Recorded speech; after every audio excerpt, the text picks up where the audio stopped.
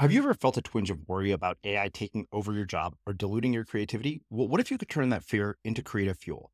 We've just published an amazing new ebook called The Four Keys to Success in an AI World, and this is more than just a guide. It's a deep exploration into the human skills that AI can't touch, the skills that are essential for standing out and thriving, no matter how much technology evolves. We're talking about real differentiators here, like creativity, emotional intelligence, critical thinking, and much more. Inside, you'll find actionable insights and strategies to develop these skills, whether you're a creative person, a business person, or just simply someone who loves personal development. This isn't a story about tech taking over. It's a story of human creativity thriving alongside AI. Picture this: AI as your creative co-pilot, not just as a tool, but a collaborator that enhances your unique human skills. The Four Keys ebook will show you exactly how to do that and view AI in a new way that empowers you instead of overshadows you. Transform your creative potential today. Head over to unmistakablecreative.com/4keys. Use the number 4, KEYS. That's unmistakablecreative.com/4keys and download your free copy. I truly do believe that this is both the very best time in the history of the universe, as far as we can tell, at least the history of this world, to make something, because the tools for creation have never been more easily gotten. They've never been cheaper. They've never been better. They've never been as diverse. And they truly are make things more accessible. So if you want to make something that has sort of been made already, like in terms of like a book, a movie, a song, some of the tools to do that are just about free. And which means almost anybody in the world can get their hands on it. So, and many of these things in previous generations were prohibitively expensive and really relegated to the elites. But now you can make a book that looks as good as a book that the hottest bestseller author can make, and you can distribute it. It costs very, very little to do. So that's. And then the new things that we're making that have been as well worn, like web apps or websites and things like that, are also much easier than before. And even making hardware things, there's more and more tools. So it really is the best time in terms of tools. And then the second bit of that convergence is that we're at a moment right now where, in terms of what's ahead of us, it's a very rapidly expanding opening that we're on the cusp of all these very transformative technologies and trends that will produce more stuff and opportunities in the next 50 years than in the past 50 years, as much as that's hard to believe. I'm Srini Rao, and this is the Unmistakable Creative Podcast, where you get a window into the stories and insights of the most innovative and creative minds who've started movements, built thriving businesses, written best-selling books, and created insanely interesting art. For more, check out our 500-episode archive at unmistakablecreative.com. A lot can happen in 3 years, like a chatbot may be your new best friend. But what won't change? Needing health insurance. United Healthcare Tri-Term Medical Plans, underwritten by Golden Rule Insurance Company, offer flexible, budget-friendly coverage that lasts nearly 3 years in some states. Learn more at uh1.com. One size fits all seems like a good idea for clothes until you try them on. Same goes for healthcare. That's why United Healthcare offers flexible, budget-friendly coverage for medical, vision, dental, and more. Learn more at uh1.com. Ever catch yourself eating the same flavorless dinner 3 days in a row? Dreaming of something better? Well, HelloFresh is your guilt-free dream come true, baby. It's me, Keke Palmer. Let's wake up those taste buds with hot, juicy pecan-crusted chicken or garlic butter shrimp scampi. HelloFresh. Stop dreaming of all the delicious possibilities and dig in at HelloFresh.com. Let's get this dinner party started. Quality sleep is essential. That's why the Sleep Number Smart Bed is designed for your ever-evolving sleep needs. Need a bed that's firmer or softer on either side? helps you sleep at a comfortable temperature? Sleep Number Smart Beds let you individualize your comfort so you sleep better together. J.D. Power ranks Sleep Number number 1 in customer satisfaction with mattresses purchased in-store. And now, save 50% on the Sleep Number Limited Edition Smart Bed for a limited time. For J.D. Power 2023 award information, visit jdpower.com/awards. Only at a Sleep Number store or sleepnumber.com. I'm Sandra, and I'm just the professional your small business was looking for. But you didn't hire me because you didn't use LinkedIn Jobs. LinkedIn has professionals you can't find anywhere else, including those who aren't actively looking for a new job, but might be open to the perfect role, like me. In a given month, over 70% of LinkedIn users don't visit other leading job sites. So if you're not looking on LinkedIn, you'll miss out on great candidates like Sandra. Start hiring professionals like a professional. Post your free job on linkedin.com/achieve today. As creators, we're always on the move. Whether it's a live podcast event, a pop-up shop, or a workshop, we're constantly interacting with community, and that's where Tap to Pay on iPhone and Stripe comes in. Imagine this. You're at a live event, a listener loves your merch, or a participant wants to sign up for your course on the spot. With Tap to Pay on iPhone and Stripe, you can accept their payments right there and then, right from your iPhone, so there's no extra hardware or no delays.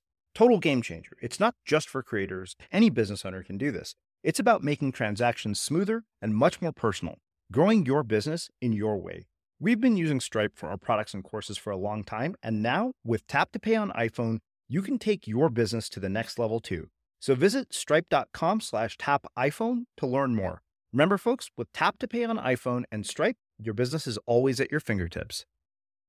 Kevin, welcome to The Unmistakable Creative. Thanks so much for taking the time to join us. It's really my honor and privilege to be here. Thanks for inviting me. Yeah, my pleasure. So, I have known about your work for quite some time, ever since I came across the idea of 1,000 True Fans. And, I got a chance to hear you on the Tim Ferriss podcast and tear this new book apart. It's underlined, highlighted, dog-eared. But before we get to that, I want to start with a question that I am very personally curious about. And that is, what is your earliest childhood memory that planted the seed for all this work that you've ended up doing with your life? I have a very, very bad memories of my childhood. I have almost none. And the earliest that might at all be related to anything that I'm doing now is I was a very avid model railroad kid. And I was obsessed with building a little world in my basement and working on these Lionel trains. And it wasn't so much the trains, it was the modeling, the making the houses and the grass and the mountains and all that kind of stuff. And I was sort of very resource bound, a little kid, no money, parents didn't have money. There was actually finding things, supplies was extremely difficult. This is pre-everything at that time. Older men who were into it, could, find stuff and go to places and make stuff. But as a kid, it was really tough. So I had to make things up myself. I got into kind of the making mode, and my next project after that in the basement was I made a nature museum. I discovered this book at the library called How to Make a Nature Museum, and I was following its instructions and making exhibits and reading science books and trying to make up my own new exhibits. I had kids in my neighborhood collecting for me, trying to get all the different trees and pressing the leaves, or collecting shells and butterflies and mounting them, etc. And my next project after that in the basement was I made a chemistry lab. So I built the benches and got for my birthday, all I asked for was glassware for years. It was just give me some test tubes, give me some chemicals. I was the only chemistry basement lab in the country that was not making bombs. I was actually doing experiments. And I was following the Golden Book of Chemistry, which is this amazing, now out of print, but you can find the PDF online. It was just really, you had to be making chlorine gas, hydrogen to hydrolysis, just making nylon. It was really cool. And this is the 50s, and so it was a different era, a different attitude about chemistry. Chemicals were kind of cool. I grew up in northern New Jersey, where it was the chemical industrial complex of the world. So in the same way that Silicon Valley is cool to code, back then it was cool to be a chemist. And people were very. I would get chemicals from people who worked at Merck and other places, and ask them to give me a jar of something poisonous or hard to get, and they would do it. So those are the kind of early memories I had related to what I'm doing. I picked up a camera my family had somewhere very early in middle school, and I became interested in photography, and that later in high school became something that to me melded my interest in science and tech and art. So I remember trying to take pictures of squirrels from. I was in the third story of a house. There was a big tree, and I was trying to take squirrels, and you get these prints back, little brown egg prints, and the squirrel would be like the size of a period, and because they were so far away. And I realized that nature photography, you had to get like really, really close and be really, really patient. I didn't get far with nature photography, but I became much more interested in photography itself. So I was a kid that made stuff, a lot of stuff, and I read a lot of science books that I could, and I read a lot of science fiction. So it was definitely kind of nerdy maker, but I was also interested in art, so I did a lot of painting and making art stuff as well. So I was kind of a maker and a do-it-yourselfer. I discovered the Horwath catalog when I was in high school, and that was like instant love because it was this, hippie do-it-yourself thing, make your own house, make your own food, all that kind of stuff. So I remember in middle school, actually, I was trying to draw out plans about how to make a house that never threw anything away. Everything was recycled, because this is like in the 60s, way before that became fashionable. But by the 60s, people were starting to think about those, and I don't know where I got that because I wasn't reading papers, but I thought it was logical to make a completely recycled home, that you shouldn't throw anything away. Everything should be reused. So those are my earliest, maybe pertinent to what I'm doing now.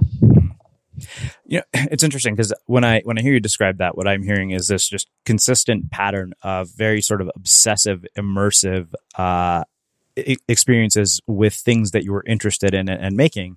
And I've seen a pattern like that in just about everybody who I've interviewed who seems to have found some semblance of a calling or some semblance of meaning in their work in life. I'm curious what you've seen as patterns in the people that you've been exposed to through, doing things like working at Wired, like co-founding Wired, and like all the people that you've worked with. What have you seen as patterns in people who find this kind of thing in their life? I don't know enough about their early lives to know what they were like or how that shaped them. But I do know that later in life, basically when I met them, that one of the things that the kind of people that I sort of hang around and tend to gravitate to is their ability to think. You can call it many different things. I might call it laterally, think differently. And that's something that I think it's very hard to tell whether they do it naturally or whether they have practiced it. And I think it's probably both. I think there is a practice that they've evolved. They may have begun doing it naturally. I suspect so, but in any case, they actually, they have evolved it, and this ability is to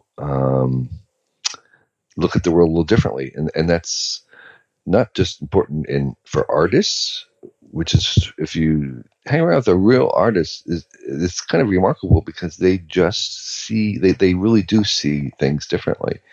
They look at something and then there's something about kind of where they're standing in their mind that will see something that you don't see there at all. And if they're of any kind of repute or success, they may have a somewhat, I wouldn't call it consistent view, but they have a style.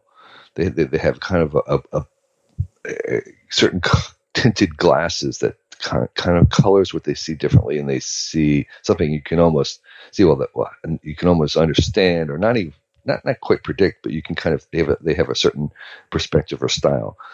But the ones that actually I respect the most are ones that don't even have that. They just constantly are kind of reinventing how they see it. They're seeing it 5 different ways, not just one different way. And that I think kind of requires a little bit of a practice, meaning that they'll see the world differently. And then you say, well, how about, can you see it another way? And they'll see it another way. And so that to me is very, very impressive. And the people that I kind of have the most admiration for today are able to do that. So it's this idea of cultivating a different way of looking at the world, or seeing the world and understanding the world, the kind of questions you ask. And it's always surprising and fun to be around because you never know what they're going to say. They'll do something very conventional. They'll have a different idea about it. And it's like, that's interesting. So I enjoy being around people like that. Mm. What did being a photographer teach you about seeing the world differently, and how did that apply to the work that you ended up doing at Wired? So that's, yeah. The kind of one trite way of saying is that photography forced me out and forced me to look around to see. And I often take my camera with me as a crutch, basically, as a device that will force me to look, because otherwise I'm not looking really hard. And if I have a camera, then I'm kind of reminded or propelled to kind of look. And so that's one thing was a kind of like an excuse, but as a focus to pay attention to things. And I would go way out of my way to look at something or find something or inspect something or spend many hours on it, because I was with the excuse, with the reason that I was trying to photograph it and getting it just right. And so that would force me to be patient, to pursue, to go all the way, to go far. And so that alone was worth the hobby. But there's another angle, which is this, that I think very visually, and it's probably assisted by photography. I could have done that with painting, but I do, even now, like when I'm writing, I basically try to describe something I see visually. And so I think visually, I think in terms of pictures and motions and shapes and diagrams and things like that. So for me to understand something, I really kind of have to see it in my mind, and so that's an important aspect that I think was in some ways assisted by thinking very visually and seeing the world through the lens. All right. Well, I want to get into, the ideas in this new book, The Inevitable, but I want to ask you, I want to start by asking about one thing that you said in the book. You said, right now in 2016 is the best time to start up. There's never been a better time with more opportunity, more openings, lower barriers, higher benefit risk ratios, better returns, greater upside than now. Right now, this minute, this is the moment that folks in the future will look back and say, oh, to have been alive and well back then. That really struck me because, it's an overwhelmingly optimistic view of where we're at. So Can you tell me why you believe that, and then give us sort of an overview of the forces that are basically inevitable, which I realize is a lengthy question. So I truly do believe that this is both the very best time in the history of the universe, as far as we can tell, at least the history of this world, to make something, because the tools for creation have never been more easily gotten. They've never been cheaper. They've never been better. They've never been as diverse. And they truly are make things more accessible. So if you want to make something that has sort of been made already, like in terms of like a book, a movie, a song, some of the tools to do that are just about free, and which means almost anybody in the world can get their hands on it. So and many of these things in previous generations were prohibitively expensive and really relegated to the elites, but now you can make a book that looks as good as a book that the hottest bestseller author can make, and you can distribute it. It costs very, very little to do. So that's, and then the new things that we're making that have been as well worn, like, web apps or websites and things like that, are also much easier than before. And even making hardware things, there's more and more tools. So it really is the best time in terms of tools. And then the second bit of that convergence is that we're at a moment right now where, in terms of what's ahead of us, it's a very rapidly expanding opening that we're on the cusp of all these very transformative technologies and trends that will produce more stuff and opportunities in the next 50 years than in the past 50 years, as much as that's hard to believe. And so all the amazing things that we've had in the last 50 years, we're going to 10 times as many are going to be coming in the next 50 years. And so there's all these things before us that you can make with these new tools that are now cheap and ubiquitous.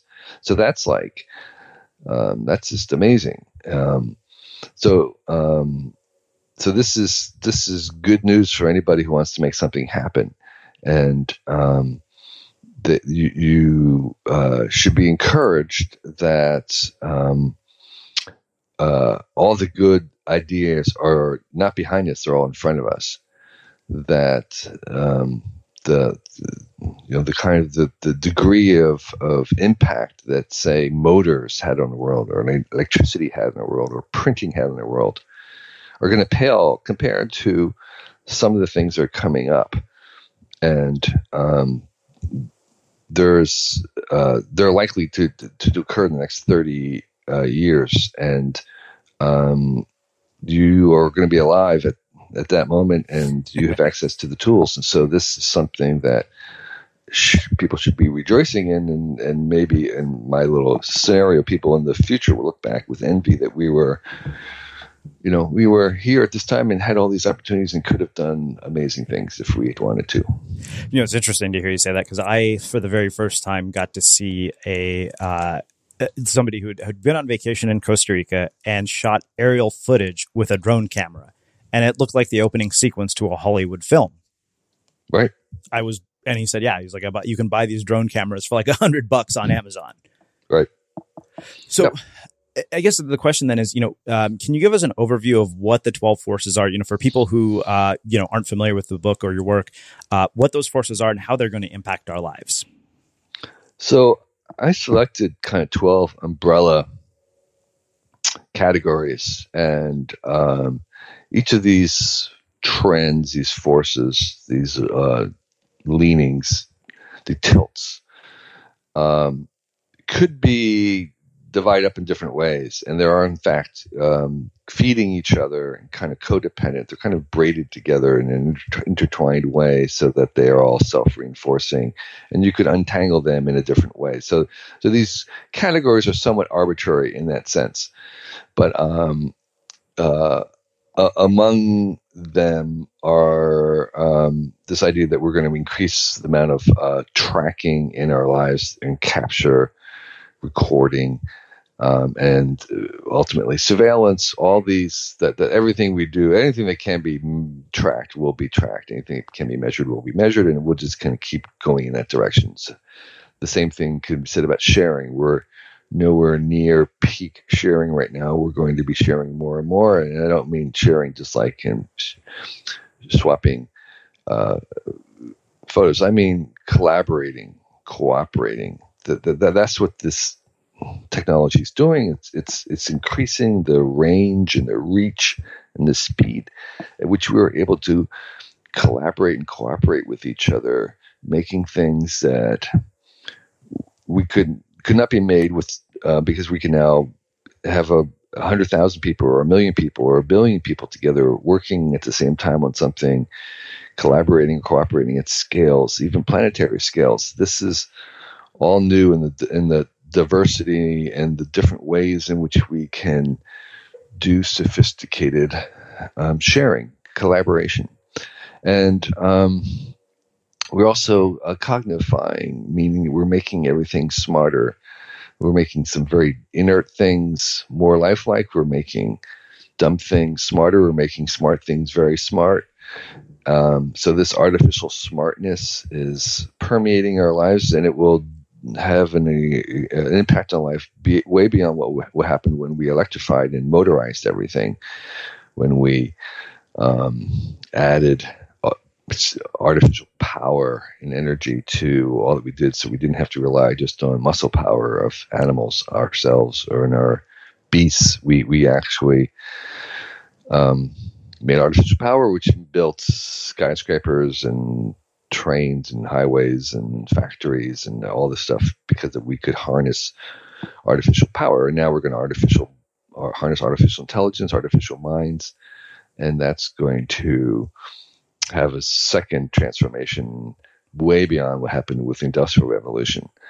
And so the fact that things are going to be made smarter and smarter every year is inevitable. There are things like increasing the shift from owning things to accessing things. Because if you can deliver everything on demand in real time, anywhere, anytime in the world, that's in many cases better than owning it. So there's a little bit of a shift away from ownership, which, by the way, is the foundation of capitalism. So that's a big shift. And we are also increasing and shifting and overturning the way we manage attention. I suggest we may even get paid eventually for our attention, to watch an ad, to read an email. Right now, advertising has a big outsized role in the internet world, but that could shift if we shifted the economics of attention. So what we're seeing is that there's more and more filtering, more and more curating, more and more that's necessary just because of the sheer number of things that we make. So there's our attention is limited, and all the other things that we're making are growing exponentially. So there has to be a new economics around attention. Because we simply will see a smaller percent of everything that is made. So those are the general kinds of things. As I said, I have roughly 12 of them, including the shift from getting answers from answers being a foundational value to becoming a commodity. So if you want an answer, you ask a machine, it will tell you the answer. Answers become cheap and ubiquitous. And I think we shift to valuing questions, uncertainty, much more than we do now, because a good question, in a world of free answers, a good question becomes more valuable. And so we have this shift to questioning. So I forget how many I've done, but it goes on from there. You get the general idea. Yeah. And that these are, I use verbs because there's the other shift is a shift from nouns, from solid things, to processes, to services. So this shift from kind of atomic solids to dematerialized intangibles. And that's the general shift. That's been showing in our economy that we have this intangible, idea-based, bit-based world of services and processes, and everything wants to be seen within the framework of how things become things. So this becoming idea. That's the and so all the trends are verbs or gerunds or present particles. They're general ongoing movements. So what are the implications of all of this for our social relationships and human behavior as we see all of these advances happening? Yeah. Well, there's certainly going to be pushback. There's certainly, humans actually don't like change. We crave it and we crave novelty, but at the same time, we biologically are lazy. We're a very complex system. Our bodies, our minds are a very complex system that are resistant on first glance to change. They're kind of built in a certain sense to not fundamentally change, though they're pretty plastic. Our minds are fairly plastic, even as adults. Our bodies can learn, but it requires energy. So there is kind of a resistance, a built-in resistance to change that has to be overcome. So there will be, a lot of this stuff is going to require new habits. I call it techno-literacy, where they're just, we're going to become perpetual newbies, always having to learn new stuff. And that is a little bit of exhausting.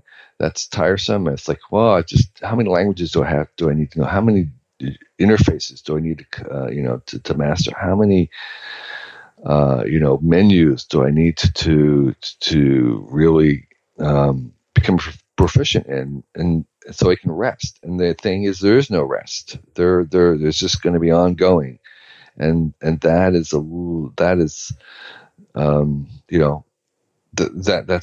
hard. And there is, how many careers do I need to have in my career? How many jobs do I need to have in my career? And the answer is going to be a lot of them.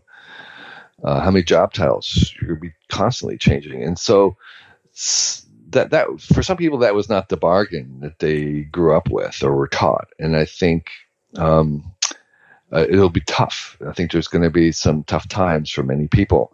But I firmly believe that people are capable of change, and they'll need help. I think that's why the government's here. I think the government is there. I'm a big believer in the role of a communal action, which is what we call the government. Socialism. That's what government is. Government is socialistic by definition, and so I think that we can, with help, move people, if they're willing, to this new era where lifelong learning becomes the major skill that you want. It doesn't really matter kind of what language you learn, as long as you can learn languages. It doesn't really matter what gestures or interface you learn, as long as you can learn new ones. And so that meta skill, the meta skill of critical thinking, which becomes more important when we move into this era where authorities don't have as much weight, where you have to assemble your own truth on the screen rather than from the authorities of authors and books. So it's so there's a set of kind of basic essential meta skills that I think should be taught, not just to children but to adults. And I think of course, obviously our educational systems are really not set up for that, but that I think is part of the transformation that we will continue. It'll take a generation or two to move into, particularly as we kind of go into a post-industrial economy and society where all the things that people have been talking about for a long time are kind of materializing or dematerializing, I should say. And so there is going to be conflict, and I don't think we know everything. I think probably don't know very much about how humans are. I mean, we keep discovering that we're not only discovering what it means to be humans, but we're also at the same time inventing what it means to be human. We're very malleable in the evolutionary sense. We're still forming ourselves, and so we are ahead of us. We are inventing who we want to be slowly, while at the same time we try to adapt to the things that we're making. If you're looking for plump lips that last, you need to know about Juvederm lip fillers. With Juvederm Volbella XC and Juvederm Ultra XC, your lip look, whether it's subtle or bold, can last up to 1 full year with optimal treatment and no additional maintenance. Find a licensed specialist and see if it's right for you at Juvederm.com today. That's JUVEDERM.com. Add fullness to lips in adults over 21 with Juvederm Volbella XC or Juvederm Ultra XC. Do not use if you have severe allergies or a history of severe allergic reactions, or if you're allergic to lidocaine or the proteins used in Juvederm. Tell your doctor if you have a history of scarring or taking medicines that decrease the body's immune response or that can prolong bleeding. Common side effects include injection site redness, swelling, pain, tenderness, firmness, lumps, bumps, bruising, discoloration, or itching. As with all fillers, there's a rare risk of unintentional injection into a blood vessel, which can cause vision abnormalities, blindness, stroke, temporary scabs, or scarring. For full, important safety information, visit Juvederm.com. Millions of people have lost weight with personalized plans from Noom. Like Evan, who can't stand salads and still lost 50 pounds. Salads generally for most people are the easy button, right? For me, that wasn't an option. I never really was a salad guy. That's just not who I am. But Noom worked for me. Get your personalized plan today at Noom.com. Real Noom user compensated to provide their story. In 4 weeks, the typical Noom user can expect to lose 1 to 2 pounds per week. Individual results may vary. Many of us have those stubborn pounds that seem impossible to lose, no matter how good we eat or how hard we work out. My solution is PlushCare. PlushCare is a leading telehealth provider with doctors who are there for you day and night to partner with you in your weight loss journey. They can prescribe FDA-approved weight loss medications like Wegovy and Zepbound for those who qualify. Plus, they accept most insurance plans. To get started, visit plushcare.com/weightloss. That's plushcare.com/weightloss. Since 2013, Bombas has donated over 100 million socks, underwear, and T-shirts to those facing homelessness. If we counted those on air, this ad would last over 1,157 days. But if we counted the time it takes to make a donation possible, it would take just a few clicks. Because every time you make a purchase, Bombas donates an item to someone who needs it. Go to bombas.com/ACAST and use code ACAST for 20% off your first purchase. That's bombas.com/ACAST, code ACAST. Cool fact, a crocodile can't stick out its tongue. Also, you can get health insurance for a month or just under a year in some states. United Healthcare short-term insurance plans, underwritten by Golden Rule Insurance Company, offer flexible, budget-friendly coverage for you. Learn more at UH1.com. As creators, we're always on the move. Whether it's a live podcast event, a pop-up shop, or a workshop, we're constantly interacting with community, and that's where Tap to Pay on iPhone and Stripe comes in. Imagine this. You're at a live event, a listener loves your merch, or a participant wants to sign up for your course on the spot. With Tap to Pay on iPhone and Stripe, you can accept their payments right there and then, right from your iPhone, so there's no extra hardware or no delays. Total game changer. It's not just for creators. Any business owner can do this. It's about making transactions smoother and much more personal, growing your business in your way. We've been using Stripe for our products and courses for a long time, and now with Tap to Pay on iPhone, you can take your business to the next level too. So visit stripe.com/tapiphone to learn more. Remember, folks, with Tap to Pay on iPhone and Stripe, your business is always at your fingertips. So you brought up two things. You mentioned both jobs and education, two things that I knew I wanted to ask you about. The first is around jobs. And, I heard Chris Sacca on this Q&A podcast that Tim did with him kind of have almost a dystopian view of the future where we're going to have the 1% and everybody else is going to be driving their Ubers and serving them lattes. And you also mentioned that we're going to have multiple jobs and job titles throughout the course of our lifetime. So, I mean, what is that going to look like based on kind of where we're headed and the trends that you've kind of seen? Like, I know that there are so many jobs even today that didn't exist, even 10 years ago. Yeah. I think some of what Chris was saying, I think there is an element of truth to that, in the sense that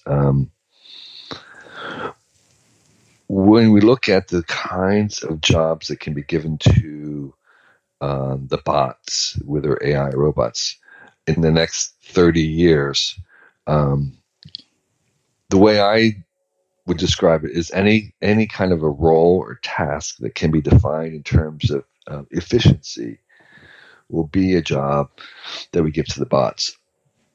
And so that's just whether it's a manual labor or knowledge work. If it's something where efficiency matters, then we give it to the bots, and that leaves us humans with a pretty wide open field of things where efficiency is not so critical.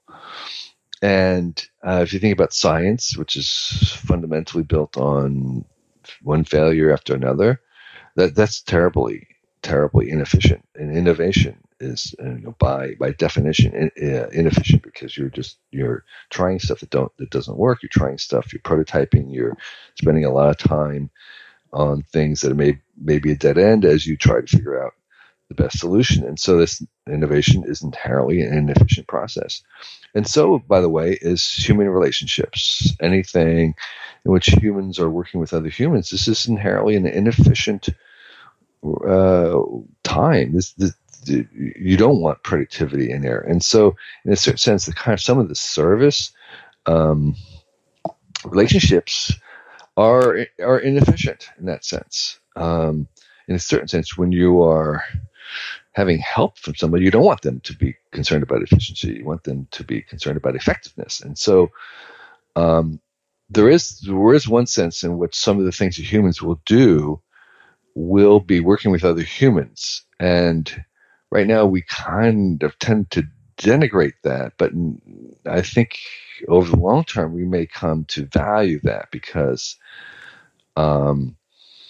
we humans cherish that kind of interaction. And so anything that's efficient or about productivity goes to the bots, and we're left with all the rest. And it's like having a nurse sit by your bedside for long periods of time is very inefficient, but very, very comforting to us. And so I think we will pay for that's something that we'll begin to pay for and maybe even appreciate more.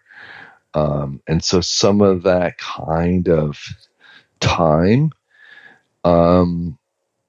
is where humans are going to go, but it's also, I think, where we'll come to value even more. And so, like, having a house call, having somebody come up to your house to fix something is not very efficient, but it's, from one standpoint, but it's something that we like. And so I think there may be a service component, but that service may actually become to be seen as something that's very valuable.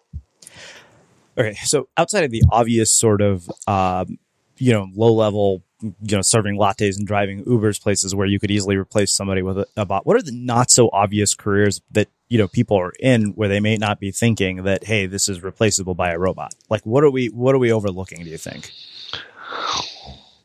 There's so many. I was just, Jan Chipchase, a friend who does a lot of traveling, did a little workshop on auto-driven cars, and they were coming up with a whole bunch of different occupations that might relate. And there was one that was sort of cool. He would call them dringers. They were called dringers. They were ring drivers. It was sort of like, for a while, there'll probably be parts of the world or a neighborhood or something that aren't easily driven by robot cars. So these are kind of like when boats come into a foreign harbor, there's pilot boats who actually get on, take over from the captain, and they navigate through the shoals at the harbor. And that's their whole job, is just to go through this really kind of dangerous place. And so he was imagining these guys called dringers that would kind of wait around areas where it was really, really tough to navigate with auto-driven cars, and they would drive those cars through these little parts and then they get out. And so you had these kind of dringers, and their job was to kind of do the really, really hard driving that AIs had not yet mastered.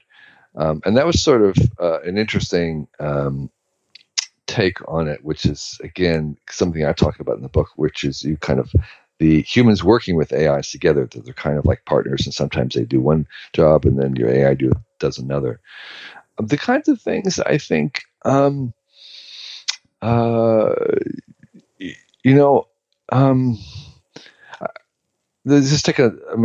auto-driven, all the truck drivers who will probably lose their jobs, I think there's still a huge amount from, by the way, repairing, AI repairmen. If there are all these AIs around, then what we know from technology is that they're going to break. And so there will be a huge, it's kind of like the IT world of people who keep your IT going. There's a huge thing of just people keeping the AIs going, or keeping the AI trucks going, from both the mechanical part to the other parts of it. That's not to be underestimated. And it's both kind of a manual job, but also it's a cerebral job. It's both. It's this combination of kind of high tech. The repair guys, but nonetheless, it's a very techy job, and I think there's going to be a huge need for that at the very least. We call them rannies, so kind of like a robot nanny, people who are really good at keeping these things going. And I think that's going to be it's kind of like horse wrangler, just keeping these beasts happy is going to be a pretty big thing.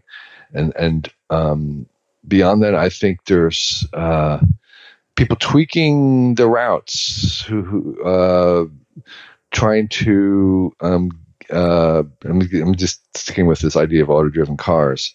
I think there's just tons and tons of unexpected roles that we would be managing. What people do inside of them is going to be a huge thing. Some people think that we're going to do VR, that what we'll do while we're being driven around is VR. And that's very, very possible. But there could be, I don't know, you could have a course. Someone could get in and teach, or maybe there's parties. It's hard to imagine. I think there's I'm not really worried at all about the new jobs that will come up. I think we'll be surprised, and I think we'll be surprised by how many new types of careers and roles and tasks that are going to come up. And they'll be as weird to us as a web designer was to a farmer 150 years ago. Because you tell them, hey, you're going to lose all your farming jobs. 70% of Americans were farmers. You're all going to get pink slips. And they said, what are you going to do? He said, you're going to be a web designer. You're going to be a mortgage broker. You're going to be a yoga teacher. And they were, well, that doesn't make any sense. No, it doesn't make any sense then.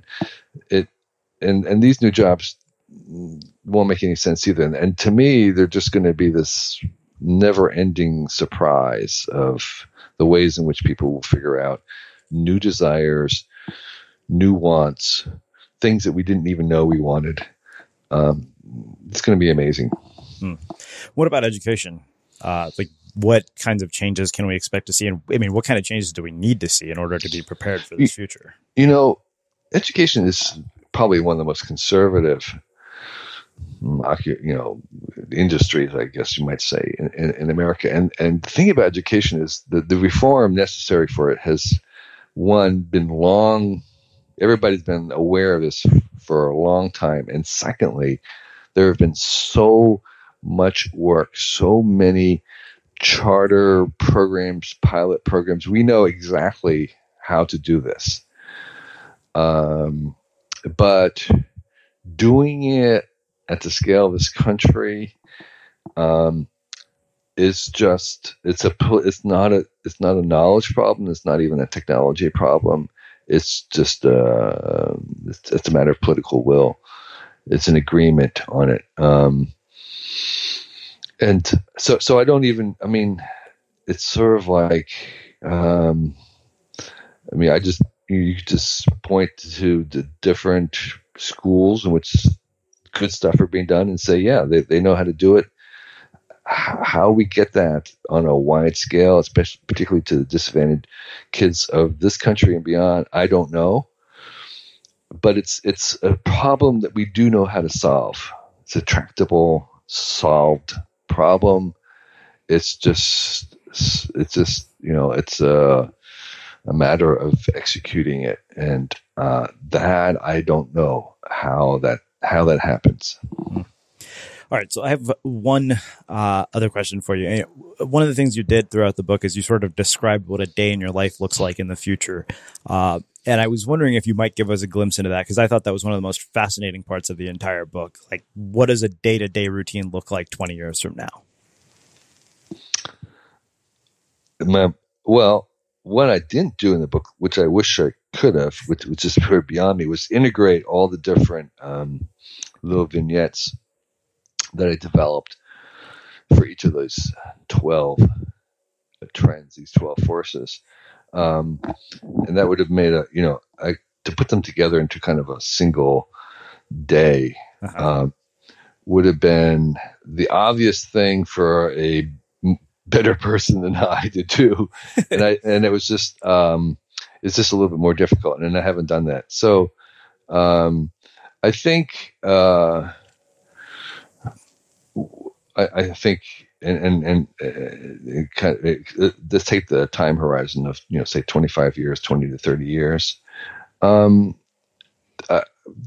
most obvious difference, I think, will be the degree to which AI has permeated our lives, even though most of it won't be visible. It's not visible in the way, say, like the AIs between Netflix recommendation or the Amazon recommendation engine, which are very sophisticated AIs, are operating. You're not aware of them being AIs. They're just throwing up suggestions for books. But that's the level of kind of enterprise, corporate, boring, utility, commodity AI that will be operating, which is behind the scenes. We're not going to see very much of it, but yet it'll have huge impact on modeling our lives. There'll be a few outward-facing AIs, and I suspect that the mode of interaction, the interface, will be conversational and gestural. So the little hint of the Amazon Echo, Alexa, and Siri, Google Now, where you talk to these things, and they kind of like the movie Her, where there is where you're having a conversation with them, and that conversation will, I think, deepen over time and become very complex for many people. And so the way I might suggest is that the internet in 25, 30 years will be more of a conversation, a presence that we experience rather than a place that we go to. It's just this kind of all ongoing presence that that is kind of like a GPS for our life. So imagine, how you go down a road with GPS, and you may know somewhat of a route, and you disobey the instructions, you kind of cut earlier, or you make a mistake, whatever it is, and the GPS is very ready with an alternative route, and it's anticipating your arrival time and all kinds of stuff, where you're going to turn next. And so if you, again, detour from that route, there's no problem. They've got another one. And so in some ways, there'll be a GPS for our life in the sense that, okay, these AIs are anticipating what you're doing. They're getting stuff ready for you, for your figuring out you're going to go to lunch now. You'll be over here. I'll have this ready for you. And you decide, no, I'm not going to do that. And then no problem. I have another plan for you. I have, this will be ready for you. Oh, I don't want to do that. Okay, well then, no problem. There's this forever patient anticipation of us in our lives. That I think will be something that within 30 years we'll definitely have as an outward-facing AI. So the sense of a GPS for our life will be part of that. That's just AI. We can go on from there. Okay, so one other one I was curious about. I know you did a nice vignette on the tracking, which I just found fascinating. I thought, wow, that would fundamentally change my eating habits, because you mentioned this idea of popping a pill, which would have your vital signs throughout the day. I was wondering if you could just tell us a little bit about that, and we'll wrap things up. Yeah. So the idea there is if you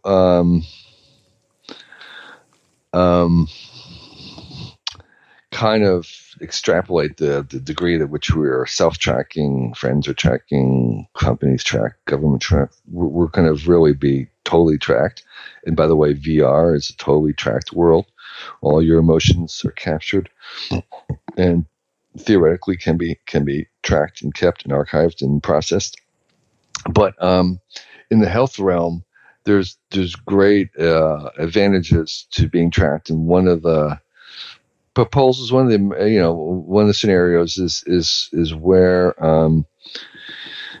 you have a little pill making machine. They call it the 3D pill printer or something, but it's taking a bunch of different supplements or medicines that you may be prescribed to take, and they're in kind of bulk form of some sort.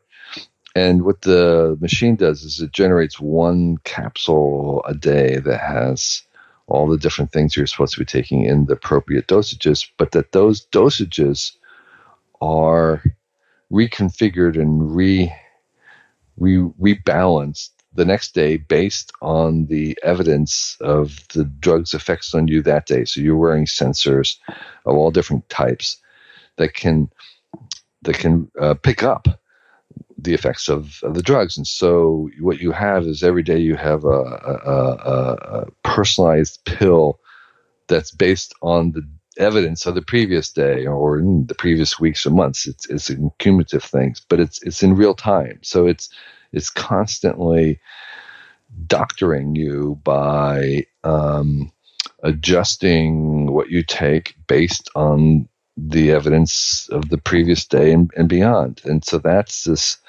just one way we have personalized medicine, which is sort of the hope of a lot of this tracking is that your normal and the way you get sick is unique. It really is. It's your normal's not my normal. You know, all these normals, values change by day, by the season, by the time of our life, and with your own genetics and whatnot. What you really do want to have very, very personalized therapeutics, personalized attention, and the hope of tracking all this stuff, getting a baseline for many years, tracking it in real time, tracking many variables at once allows us to do that. And that's one of the promises of the quantified self, is that you could have personalized medical therapy. Do you think that we're going towards a place where we're going to be able to prolong human life significantly? And if so, how does that fundamentally change the meaning of what it means to be human at that point?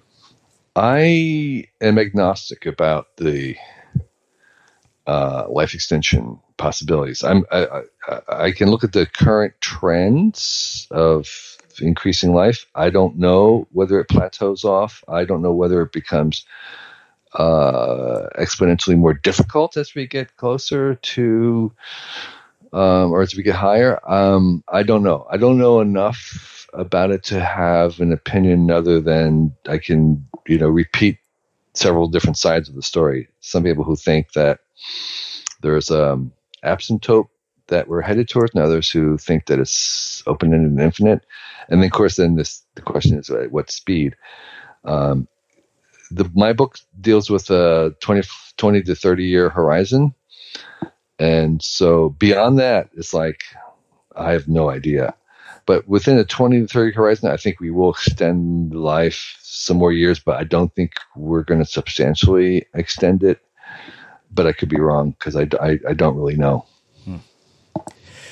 Well, this has been really, really fascinating. So I have one last question, which is how we finish all our interviews at the Unmistakable Creative. What do you think it is that makes somebody or something unmistakable? Unmistakable. Well, I think it goes back to a little bit what I was saying in the beginning about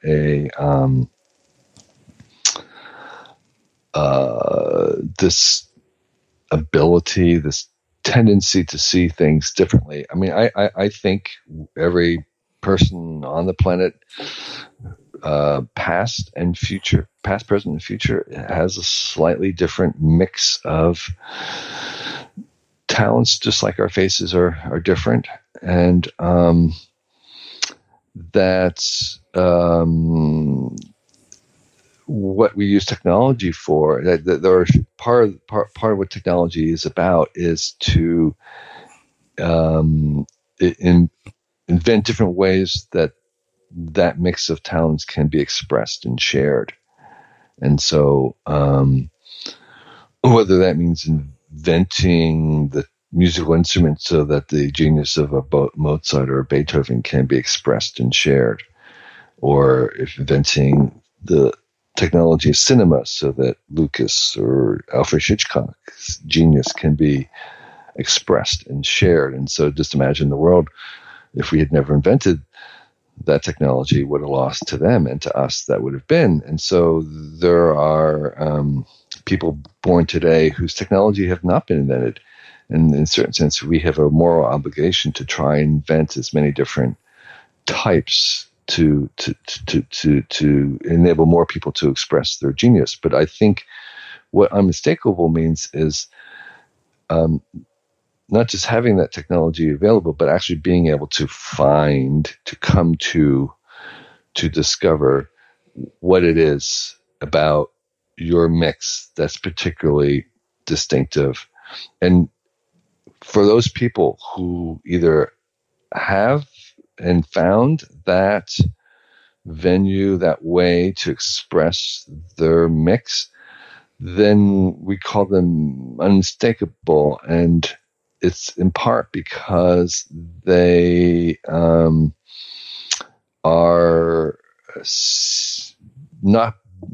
they're not living someone else's movie. They're in their own movie, and they are kind of unmistakable in the sense that when that person is doing something, there's really nobody else who can kind of do it like they're doing. And that's just like they have a face that's different from other people's faces. And so their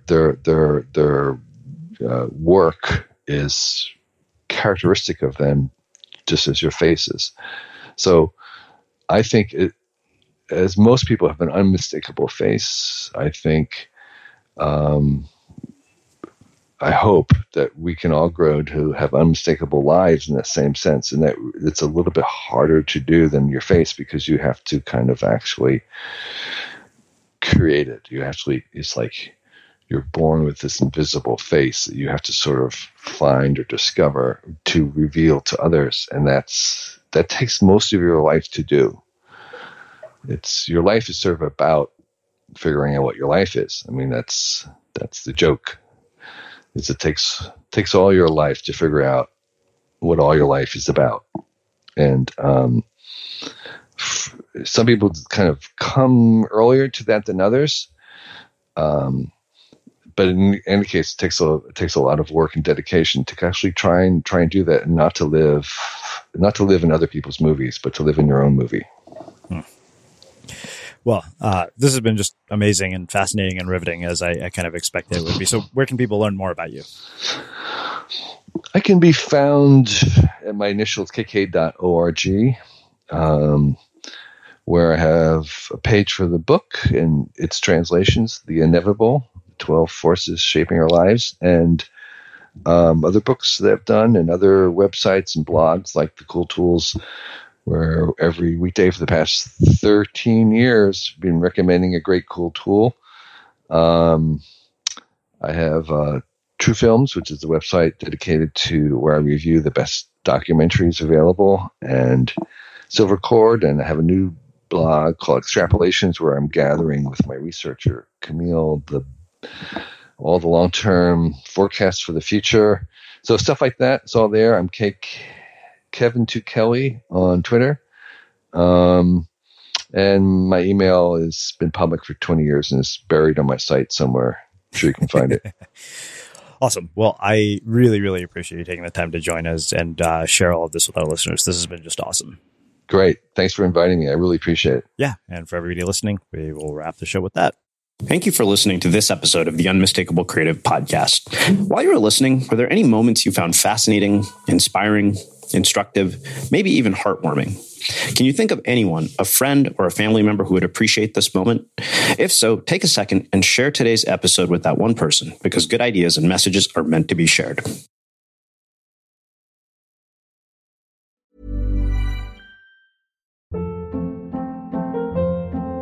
Hold up. What was that? Boring. No flavor. That was as bad as those leftovers you ate all week. Keke Palmer here. And it's time to say hello to something fresh and guilt-free. Hello Fresh. Jazz up dinner with pecan-crusted chicken or garlic butter shrimp scampi. Now that's music to my mouth. Hello Fresh. Let's get this dinner party started. Discover all the delicious possibilities at HelloFresh.com. Hi, I'm Daniel, founder of Pretty Litter. Did you know cats tend to hide symptoms of sickness and pain? I learned this the hard way after losing my cat, Gingy. So I created Pretty Litter, a health monitoring litter that helps detect early signs of illness by changing colors, saving you money and potentially your cat's life. Pretty Litter is veterinarian developed, and it's the easiest way to keep tabs on your fur baby's health right at home. Go to prettylitter.com and use code ACAST for 20% off your first order and a free cat toy. Terms and conditions apply. See site for details. Even when we're on a budget, we still deserve nice things. Quince is a place to scoop up stunning high-end goods for 50 to 80% less than similar brands. They have buttery soft cashmere sweaters starting at $50, luxurious Italian leather bags, and so much more. Plus, Quince only works with factories that use safe, ethical, and responsible manufacturing. Get the high-end goods you'll love without the high price tag with Quince. Go to quince.com/style for free shipping and 365-day returns. Have you ever felt a twinge of worry about AI taking over your job or diluting your creativity? Well, what if you could turn that fear into creative fuel?